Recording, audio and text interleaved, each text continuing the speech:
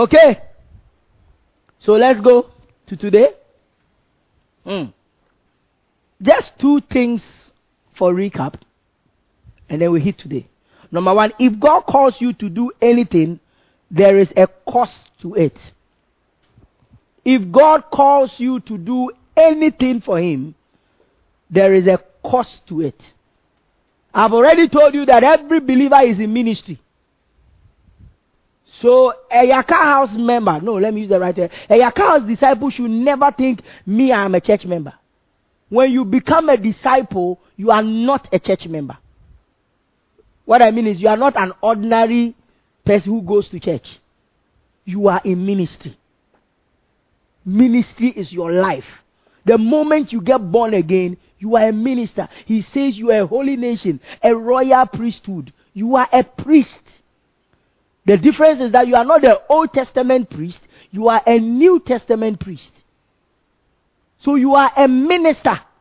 And when you decide to be a minister, there is cost to it. If you don't learn now, you will suffer. There is cost to pay in being in ministry. Sometimes your desires will have to be sacrificed. I really want to be here. But because you are a minister, you can't go. Like I said, if the president of Ghana, before in the old Yaka House, if the president invited me for a dinner on Sunday 4 p.m., I will go. I will call Pastor Fred or somebody to come and preach for me. Because it's not easy, such an opportunity. But in the new church, he has actually invited me. I didn't go. Their wife.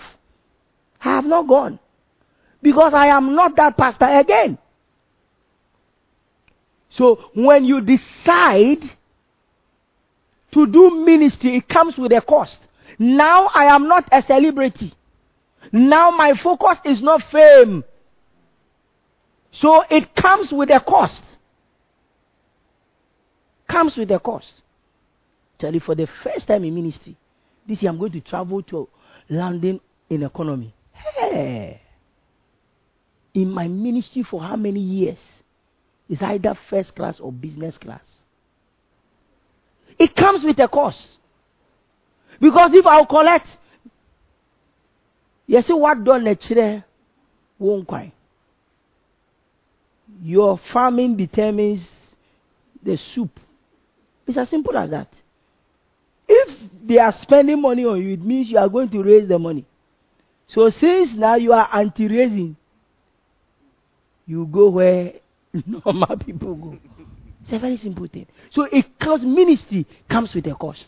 You can never be a New Testament believer or minister and you won't have price to pay. There's nothing like that. Some of you, till you break up with some friends, you will never appreciate this new calling. It comes with a cost. And some of you, your cost is some friends, you don't need them. Some of you, there are some jobs. Till you resign, you can never serve God faithfully. It's the truth.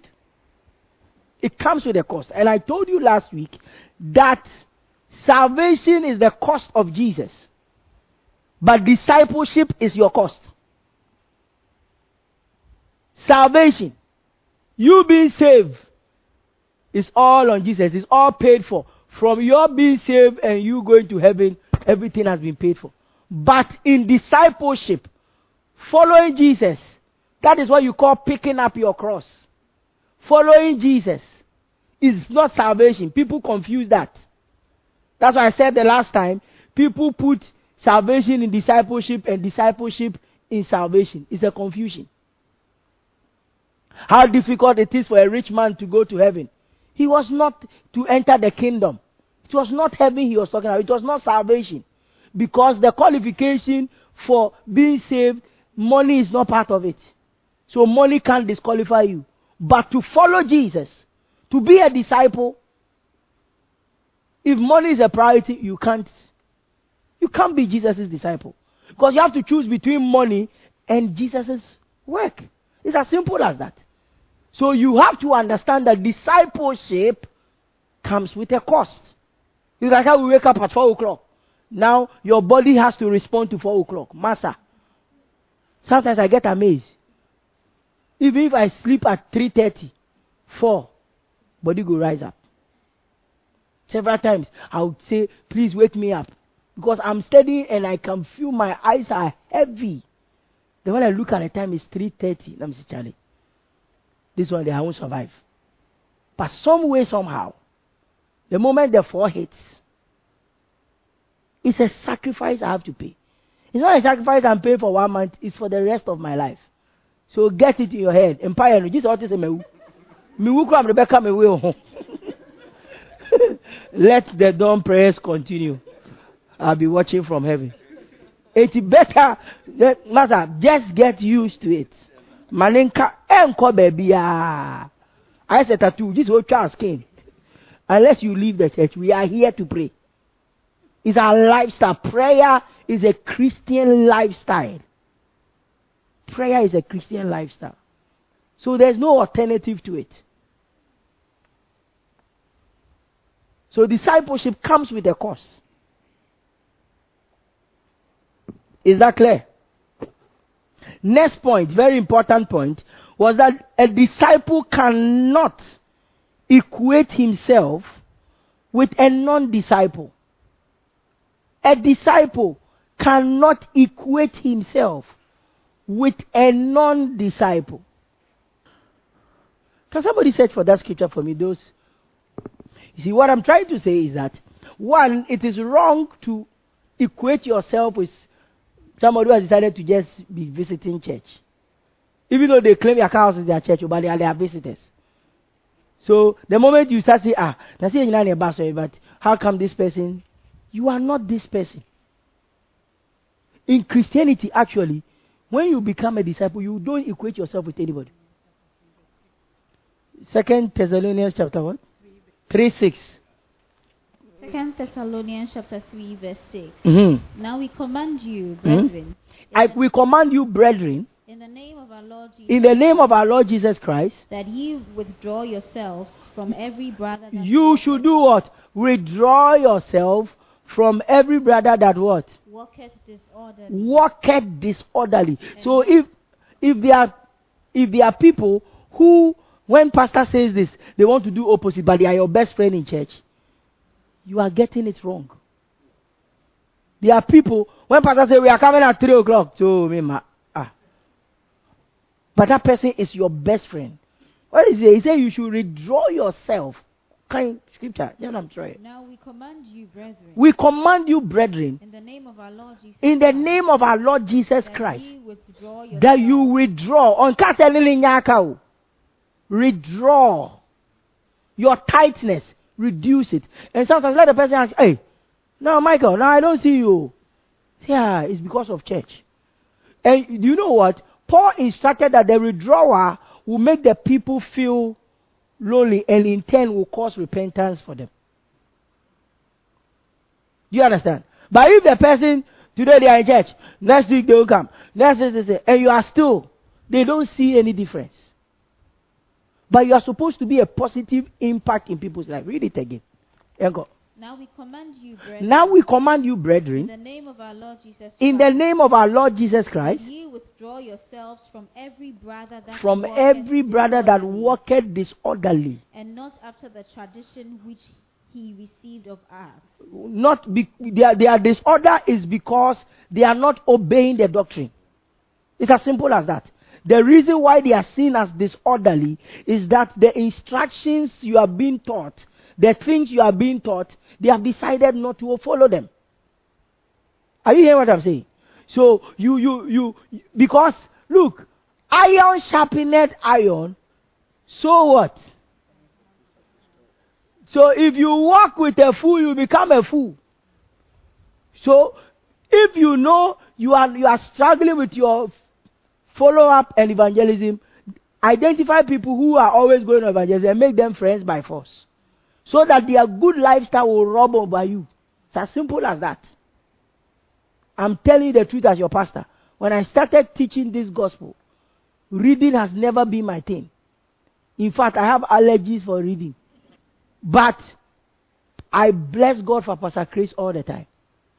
He made it difficult and gave me reasons I should do it. That I will sit down and study for what? What is Rhema there for? On top of that, I am a prophet. God will send the message into my mind. But listen, Dr. Abel is my great friend. It was through him I got to know Pastor Chris. But Pastor Chris helps me to read more. And reading was my weakness. So because I want to do that, I prefer communicating with Pastor Chris. Now something happened. I think 2 years ago, when I started preaching it, I went to America. And then I asked Pastor Chris to send me a message to go and preach. Because I didn't know what I was going to preach apart from my old message. I've just come into this thing. So he sends me a write-up. Book me say, Dr. Abel, let me say it properly. All on the same subject. Pastor Chris sends me 10-page documents. I called Pastor Dr. Abel. He stood on the phone within 50 minutes. He started breaking it. Namataji. Fire. Me do a prognosis. It was very easy because that was where I was coming from. He preaches, he shouts. And that's what I used to do. So it was easy to go his way. But the volume of information with Pastor Chris one, but how I was not used to. Am I going to stand and be reading? I'm surprised now I read. I was thinking, I've never read my message before. Because I didn't get married about them, did you know? Yeah, there's a inspiration. So you keep connecting. As you are talking, something will come into your head. Once you are talking, God is about to lift you. And then you remember that Don Bote was a footballer in House of Folk. There was a boy in the House of Folk called Don Bote. Don Bote was a local player. And then one day, so by the time you finish talking about Don Bote, another something will come into your head. Then you go on that road, 145 night day. So when the guy gave me what am I going to do? Then when I called him and said, sir, please, I've gotten what you sent. What do I do? He says, that's the material. The guy didn't preach in my ears. He didn't have fire.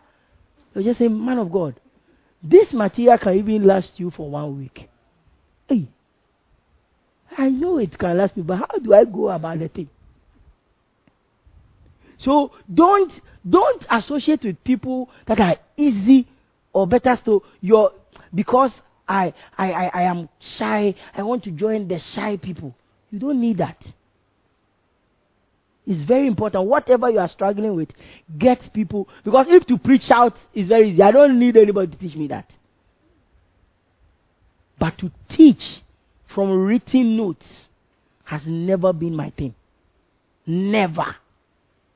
I used to so much be fascinated about Dr. Franco Fusuapia. He used to do that. He can read and everything. He said, hey, so you are reading.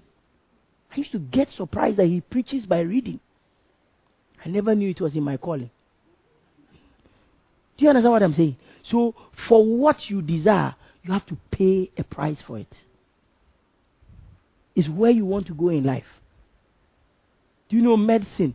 To be a doctor is 7 years. You go to law school, over 50,000 people or so will apply, and only 1,000 people. And people keep writing it. Why? They are determined to do it. Anything you are determined to do, you pay a price for it. As difficult as they say it is, people are still enrolled in them. By tender, by fire. Whether by the narrow way or by the broad way, people enter. Is that clear? So a disciple cannot equate himself with a non-disciple. That person is not your yardstick. Always make somebody who is doing better than you are doing be your yardstick. I always want to teach like Pastor Chris. I always want to know the things he knows. There's no question I've asked him that this man doesn't have. And sometimes the amazing thing is that on his feet, So if somebody says, okay, we have service tomorrow, I'm coming, any question you want to ask me on my message, I taught, that's very easy. You taught it, you know all the scriptures. But you don't know what the person is going to ask you. But whilst we are talking, he can refer the book, the verse. Oh, brah. It's not a gift of God. Oh. It's the activities of man. He told me like there's a message of Dr. Kenneth Hagin. He can listen to it for 25 times. One message. Oh. How would it be in his head? Last time you were saying, first time he went to church, he met one, I've forgotten, he's a Nigerian pastor. And the pastor was quoting scriptures. He was shocked. His first time. Hey! So a man can quote scriptures like that. Then, when they close, he asked his friend who took him, he said, this man can quote. He said, oh, this is not the archbishop. This is just the pastor. Wait till you meet the bishop. Then you meet the archbishop himself. So he said, so somebody can quote scripture more than this man? So he said he traveled a distance to go and listen to that pastor too. He realized, he thought the first one could quote. This one can quote half of the Bible. He said, wow. So people can do this. Then the friend said, I've told you I have not met the archbishop. Then he said the day he met the archbishop of quoting scriptures, he cried that day. Hey! He said it's like the whole Bible is in the man's head. So he went home and started reading the Bible page after page. Several times. In a year, he reads the Bible more than 2 times. So if he has been doing it for 25 years, calculate. If you read a book for 50 times, Abba. So it's not that he went to just recite scriptures. And if you be honest with yourself, if we are talking about book, the Bible is not big. This thing is because we struggle to read it. But what I'm saying is that there are books that are bigger, more voluminous than the Bible. And people have still read it over and over. And we have the Bible and you are having Gideon's version. You know the Gideon's version? It's a small blue one. New Testament. And look what me read it cover to cover. Even that small, can you imagine that the Gideon's Bible, that small thing, what kind of articles we are saying that you can't read that small thing? Well, one day just be angry. Dennis, just be angry. Just be angry and pick that Gideon and read from cover to cover. Say no, five no. Is the 5 Matthew, Mark, Luke, and John? Just is the whole. With some and proverb. SM Kotobi Bania, you take you one day, better than near cover to cover. You know we can do it. Because when you look at it, it's very small. Oh. No, we'll do a Gideon's challenge. Next holiday, we'll come here. We'll do a Gideon's challenge. All we are doing is reading that small book. We'll all sit here, no distraction. See, read it. Just be proud of yourself that you have read. I mean, Christianity is not your soul, spirit, your eternity. How serious else can you be? Is that clear? So we cannot equate. A disciple cannot equate himself with a non-disciple. If you do that, you are making a wrong comparison. You cannot say that, but he's also a born again. He's also a born again who has decided not to be serious with the things of God.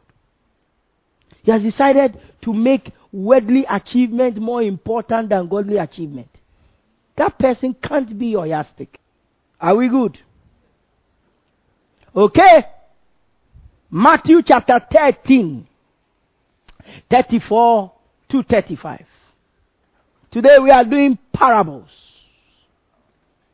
I hope I can finish today. Matthew chapter 13, 34 and 35. Matthew Matthew chapter 13, verse 34 and 35. All these things spake Jesus unto the multitude in parables. All these things spake Jesus unto the multitude in parables. And without a parable spake he not unto them.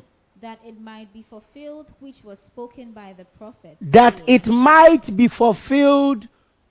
Which was spoken by the prophet, saying, I will open my mouth in parables. I will utter things which have been kept secret from the foundation of the world. Now, point 1 under parables.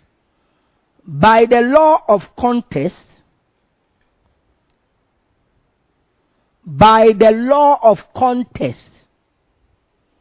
he is not saying all teachings of Jesus are parables.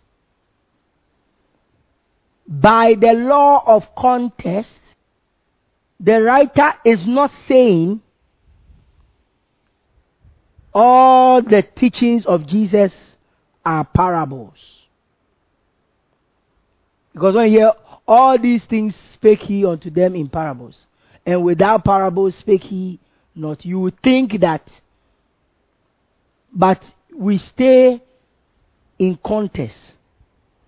The reason why the writer said that is that he was being specific on chapter 13. The writer was being specific on chapter 13. All these things spake he unto them in parables, and without parables he didn't speak. The writer was being specific on chapter 13 of Matthew.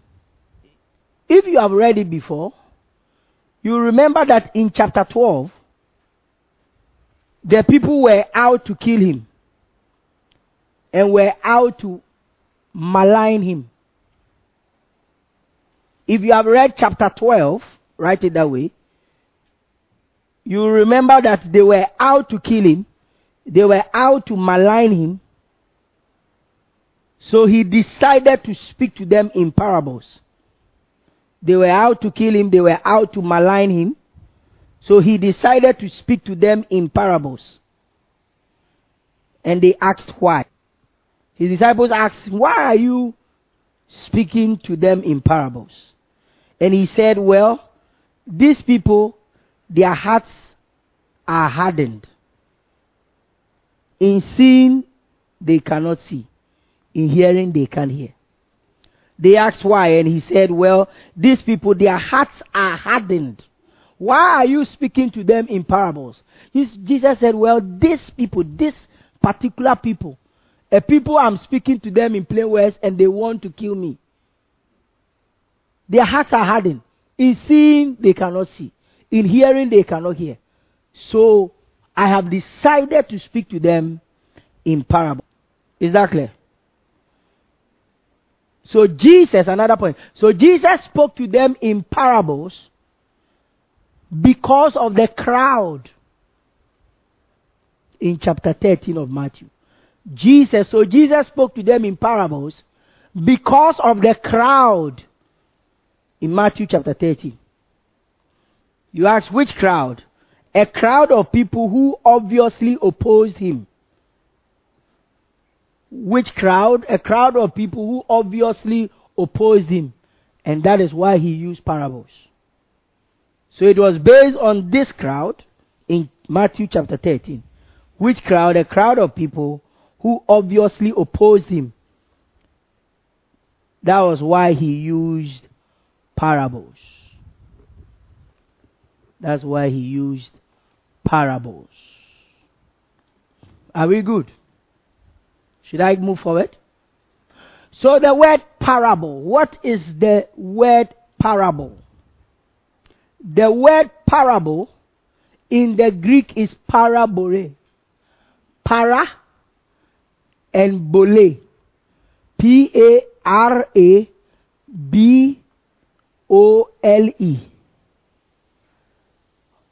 Parabole. Parabole.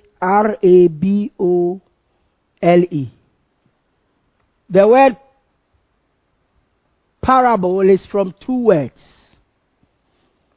Or parabole is from two words. The first is para. P-A-R-A. Para. And para means alongside. Alongside. Or beside. Alongside or beside. Alongside or beside. The second word is ballet. B-A-L-L-O. Ballet. Ballet. Ballet means to cast alongside. To cast alongside. To cast alongside. Is that clear? Para means alongside or beside. And then the second word is ballet. No, balloon. It sounds like balloon. But it's not balloon. But it's B-A-L-L-O. To cast alongside. Also used for teaching or giving example. It is also used for teaching or giving example. Balo means is used to teach or to give example. So don't forget the definition. It will help you to understand why Jesus uses parables. The first one is alongside or beside. The second word is to cast alongside, also used for teaching or giving example. Parabole, that is P-A-R-A-B-O-L-E, also means to teach alongside. Parabole means to teach alongside. Are you following? This explains it better. It will mean, right? It will mean you will borrow a story. It will mean you will borrow a story. Parabole also means you will borrow a story. Number two, it also means you will cross over from what you are saying. You will cross over from what you are saying. You will cross over from what you are saying to the other side to borrow an illustration. You cross over from what you are saying to the other side to borrow an illustration. Is that clear? It means you cross over from the other side to borrow an illustration. So I'm teaching things of the Spirit that the Holy Spirit is given into every human being. Then I take empty bottles, then I pick one bottle that is filled, and I start pouring in it to show you that it's the same Spirit that is being poured into different containers. So I have crossed over from a spiritual teaching to use a natural something as an illustration of what I am saying. Is that clear? So it means to cross over from the other side to borrow an illustration. Next point. Parabole is just like parakletos. Parakletos. P-R-A-K-L-E-T-O-S.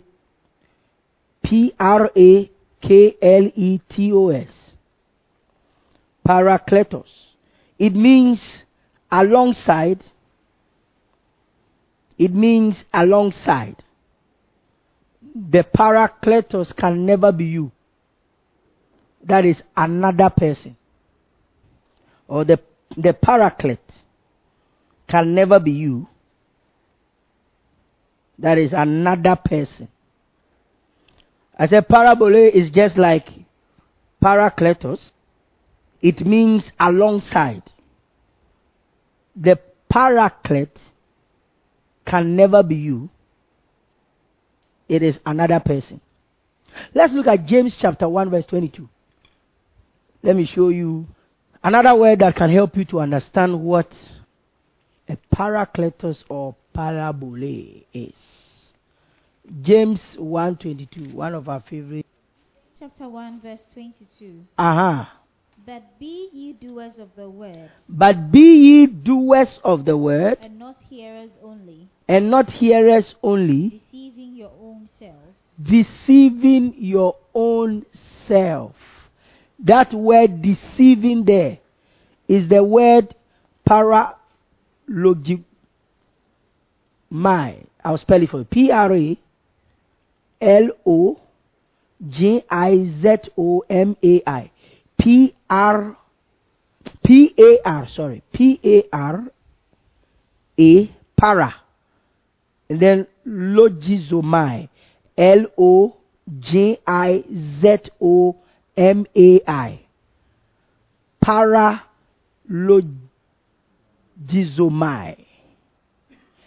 P-A-R-A-L-O-G-I-Z-O-M-A-I. That word deceiving there, that is what it means. And the word logizomai, L-O-G-I-Z-O-M-A-I, means take account of. To take account of. To take account of. Logizomai means to take account of. And para means beside. Logizomai means to take account of. And para means beside. So that scripture she just read, read it again. James chapter 1 verse 22. But be ye doers of the word. He says, be ye doers of the word. And not hearers only. And not hearers only. Deceiving your own Deceiving your own self. How do you deceive yourself? Write it this way. Which means, beside God's word, you are reckoning with something else, deceiving yourself. Paralogizomai is you are taking an account of aside what you have been told. So when somebody is not doing the word of God, it simply means if God says you are righteous and you say you are not righteous, that means you are taking something off what they say you are. Is that clear? So one will be deceiving himself when God says you are something and you say you are not. That the believer is saved, he has Christ in him. And then the believer is saying he has ancestral curses, he's in bondage. You are deceiving yourself. How are you deceiving yourself? You are taking something that is not part of what you have been told. Is that clear? So, paralogizomai is to take account of beside what you have been told. So it's like adding a foreign material. Am I clear? So next point. So when you have parabole, P-A-R-A-B-O-L, when you have parabole, it means there is a truth you are teaching. It means there is a truth you are teaching. Then you now go to another story entirely to borrow. It means there is a truth you are teaching. Then you now go to another story entirely to borrow what you can call something similar. Parabole, don't forget, is parable. So it's simply saying parable means there is a truth you are teaching. Then you now go to another story entirely to borrow what you can call something similar. And that is what you can call a parable. Should I come again for the last time? I said, parabole, it means there is a truth you are teaching. This is Jesus we are talking about. So there's a truth Jesus is teaching. Then Jesus will go to another story entirely to borrow what you can call something similar. Is that clear? And that is what we call a parable. Are we good to proceed? Okay. Next step. There are different places where the word parable is used. Again, Matthew says this is a fulfillment of what the prophet had said. Don't forget Matthew 13:34-35 said it was a fulfillment. Jesus speaking in parable was a fulfillment of what the prophet had what? Had said. And that prophecy was in Psalm 78 verse 2. Psalm 78 verse 2.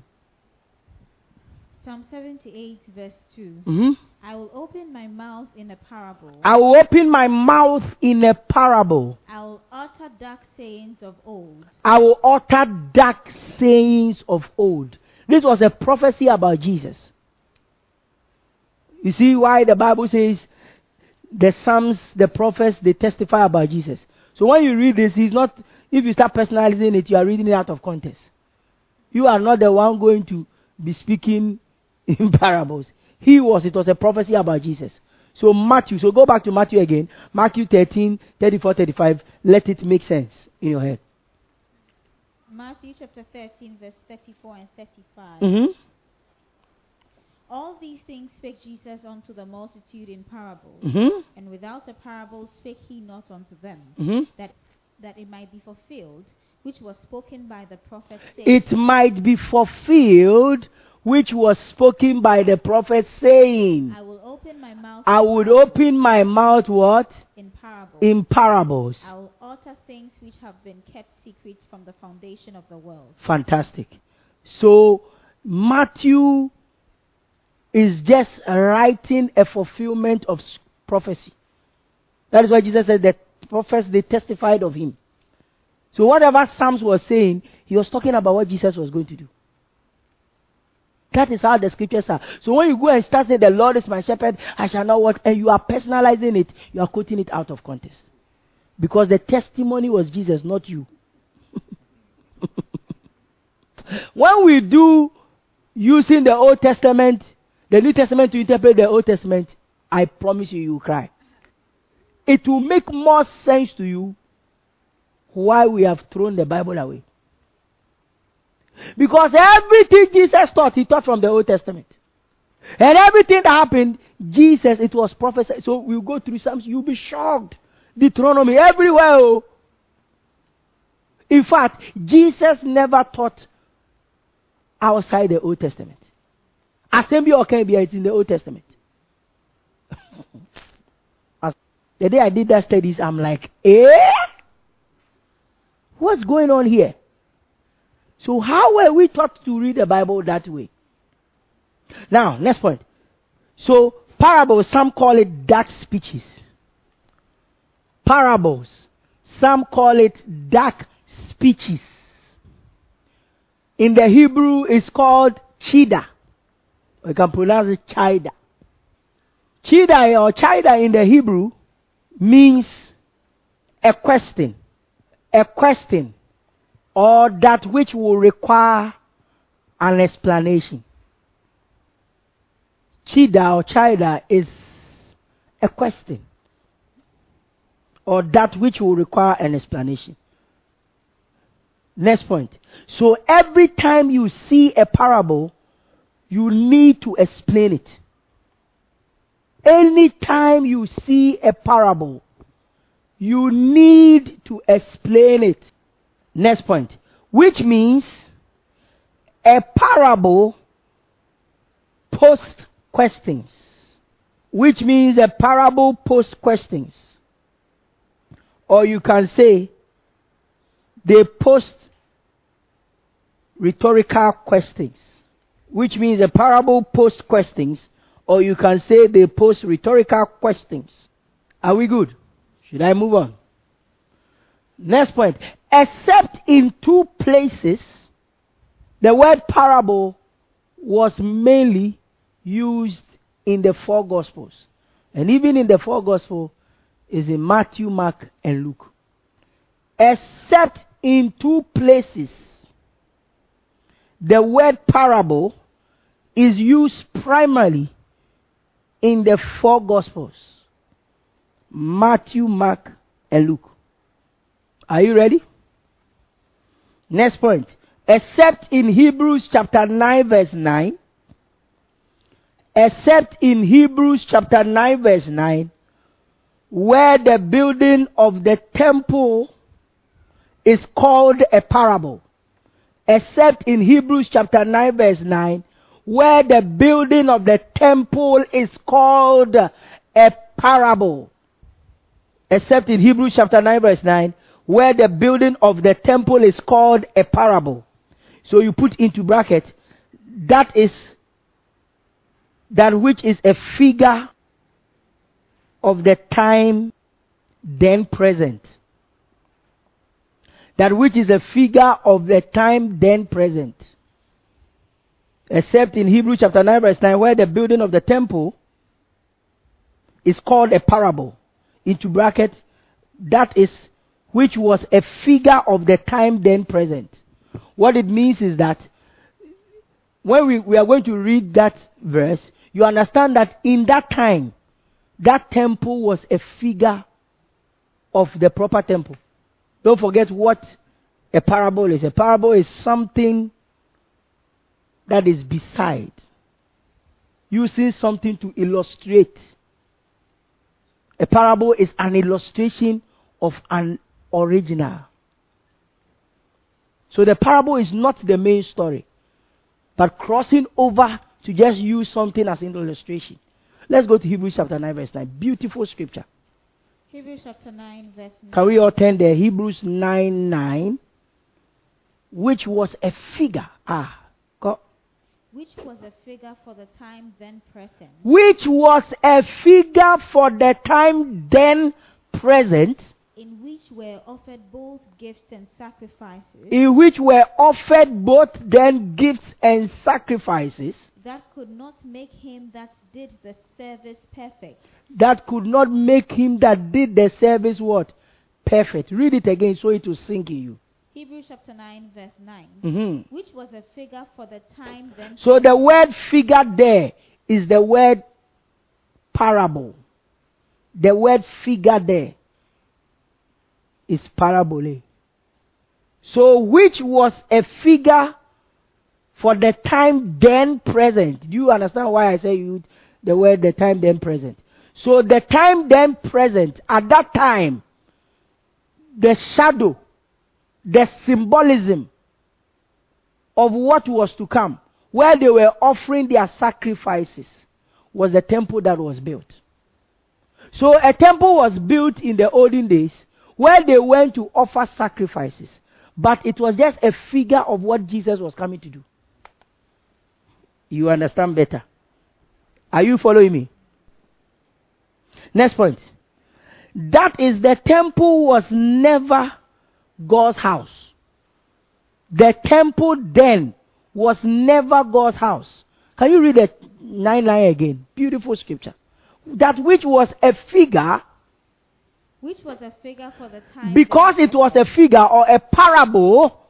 In which were offered both. They were offering gifts and sacrifices, but it could not make those people doing the thing perfect or have a clear conscience. Why? It is a figure.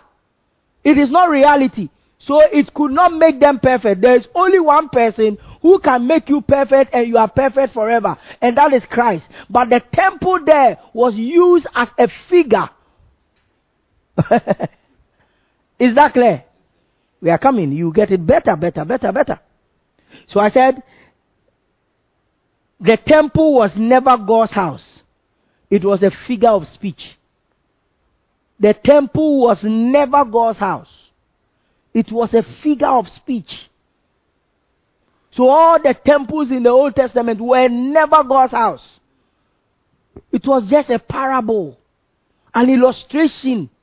Because God said he does not dwell in temples that are built with the hands of men. So if he dwells there, he's contradicted his word.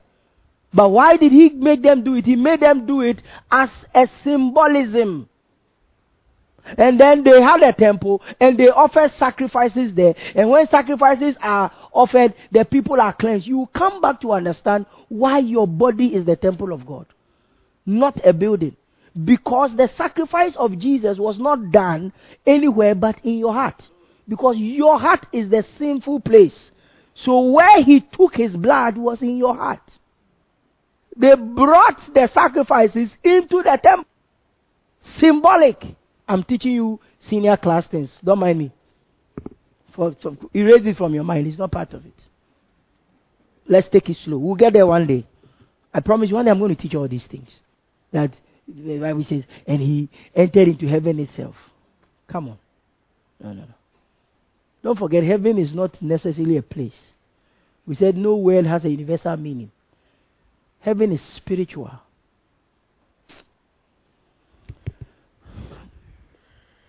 Erase it from your mind. Don't go and say it anywhere. Because you have not been properly taught about it.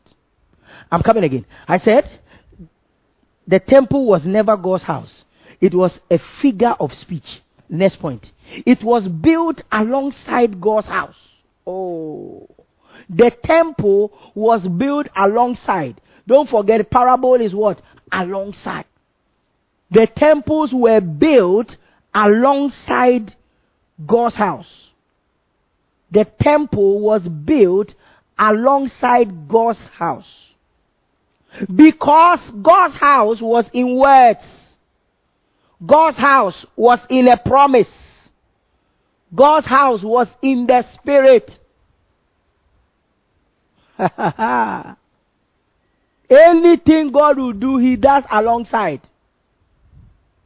Abraham having a child out of a promise that Sarah, your wife, will have a child. It's not about Abraham and Sarah. Out of your seed shall the nations of the world be blessed. Was not talking about Abraham's son Isaac. It was talking about Jesus. But God always builds something alongside. So you are seeing Isaac and seeing Isaac as a promise, but it's not about Isaac. He's alongside. He's a parable. So Isaac is placed on the fire to be killed. He's alongside. He is not. God painted pictures of what he was going to do. So the temple, we are going back again to that word. I said it was built, hear me, the temple was never God's house. It was a figure of speech. It was built alongside God's house. God's house was in words. Promises God has made. God's house was in words. A time is coming, I'll pour out my spirit. Was the words. And it was talking about the temple, which is you. Are you hearing me? So God's house was in words. God's house was in a promise. God's house was in the spirit. But a house was now built to illustrate God's house. God's house was in words, it was in a promise, it was in spirit. But a physical house was built to illustrate God's house. So this is a church building. It is an illustration of your body. So the structure doesn't make God's house. You make God's house. So yes, Abraham built a temple. But it was just an illustration. Is somebody here? Am I moving too fast? Oh, look, it's in my next point. So Moses' temple, Solomon's temple were all illustrations. Moses' temple, Solomon's temple were all illustrations. Are we good? Is it making sense? Let's take another one. I said 2 places apart from the 4 Gospels you have the word parable. The next place is again in Hebrews chapter 11. Let's do 17 to 19. Master. Hebrews chapter 11 verse 17 to 19. Everybody turn your Bible there so you understand. It's very clear. By faith. He says by faith Abraham, when he was tried, offered up Isaac. He offered up Isaac. And he that had received the promises offered up his only begotten. And he that has received the promises, which is Abraham, offered up his only begotten son. Continue. Of whom it was said. That in Isaac shall thy seed. So God had made promise to Abraham that Isaac shall your seed in you. But continue. Accounting that God was able to raise him up. Accounting that God was able to raise up even from the dead. From whence also he received him. From hence also he received him what? In a figure. So Abraham and his Isaac was a parable. The word figure there is parabole. It means alongside. They were illustration. That is, you can write it this way. What he went to Mount Sinai to do was to do an illustration. So when they are using it to collect your money, bring your Isaac. It was an illustration. Oh, it gets better. Abraham went to Mount Sinai to do an illustration. Watch this. It was an illustration of another event entirely. Abraham went to Mount Sinai to do an illustration, and it was an illustration of another event. Don't forget what parable means. Crossing over. So it is not Isaac God wants as a sacrifice, but he crosses over. Parable is crossing over to take a story to use as an illustration. Is somebody here? So what Abraham and Isaac went to Mount Sinai to do was never about them, but God giving an illustration of what his son. That is why Abraham said, God himself will provide the lamb that will be used for that sacrifice. This is a rehearsal. This is play acting. But the real thing, God himself will provide. Is somebody following me? That is why Abraham said the Lord himself will make a provision. Next point. So every parable points to something else. Every parable points to something else.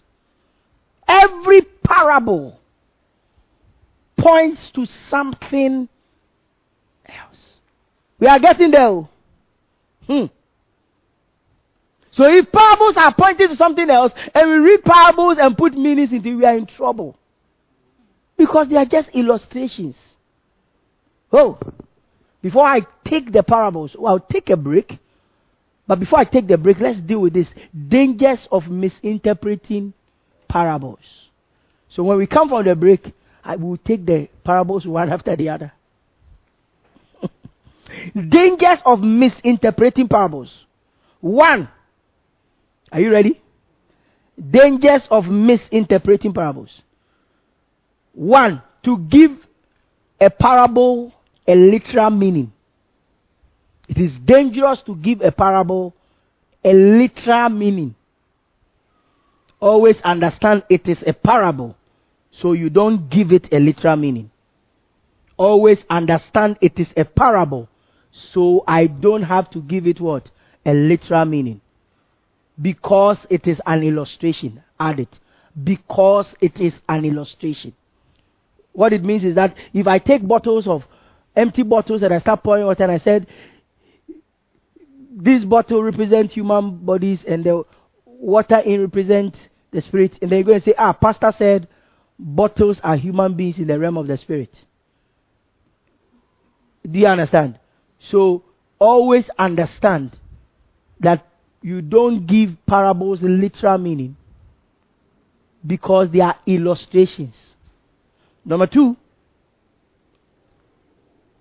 it is a comparison. Parables are comparison.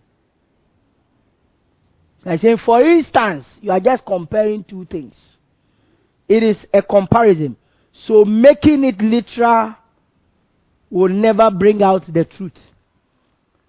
Parables are comparison. So making it literal will never bring out the truth. Did you get that? Number 3, it is a fiction. Parables are fiction. Fictions doesn't mean a lie, but a story that doesn't have facts that had happened. It is a fiction.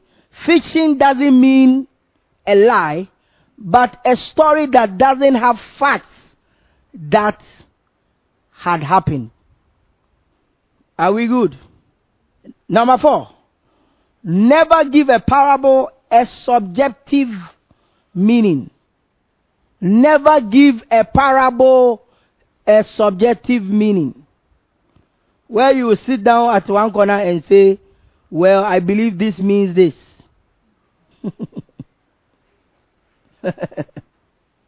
One day later you see that there have been a lot of subjective meanings into scripture. Are we good? Next point. Don't forget, a parable must have a teaching before it and after it. Don't forget, a parable must always have a teaching before it or after it. Meaning that before Jesus will give a parable, there is always he is teaching something, or he says the parable to teach something. Don't forget, a parable must have a teaching before it or after it. Remember, a parable means alongside. So parables don't stand on their own. They come alongside. That is before or after a teaching.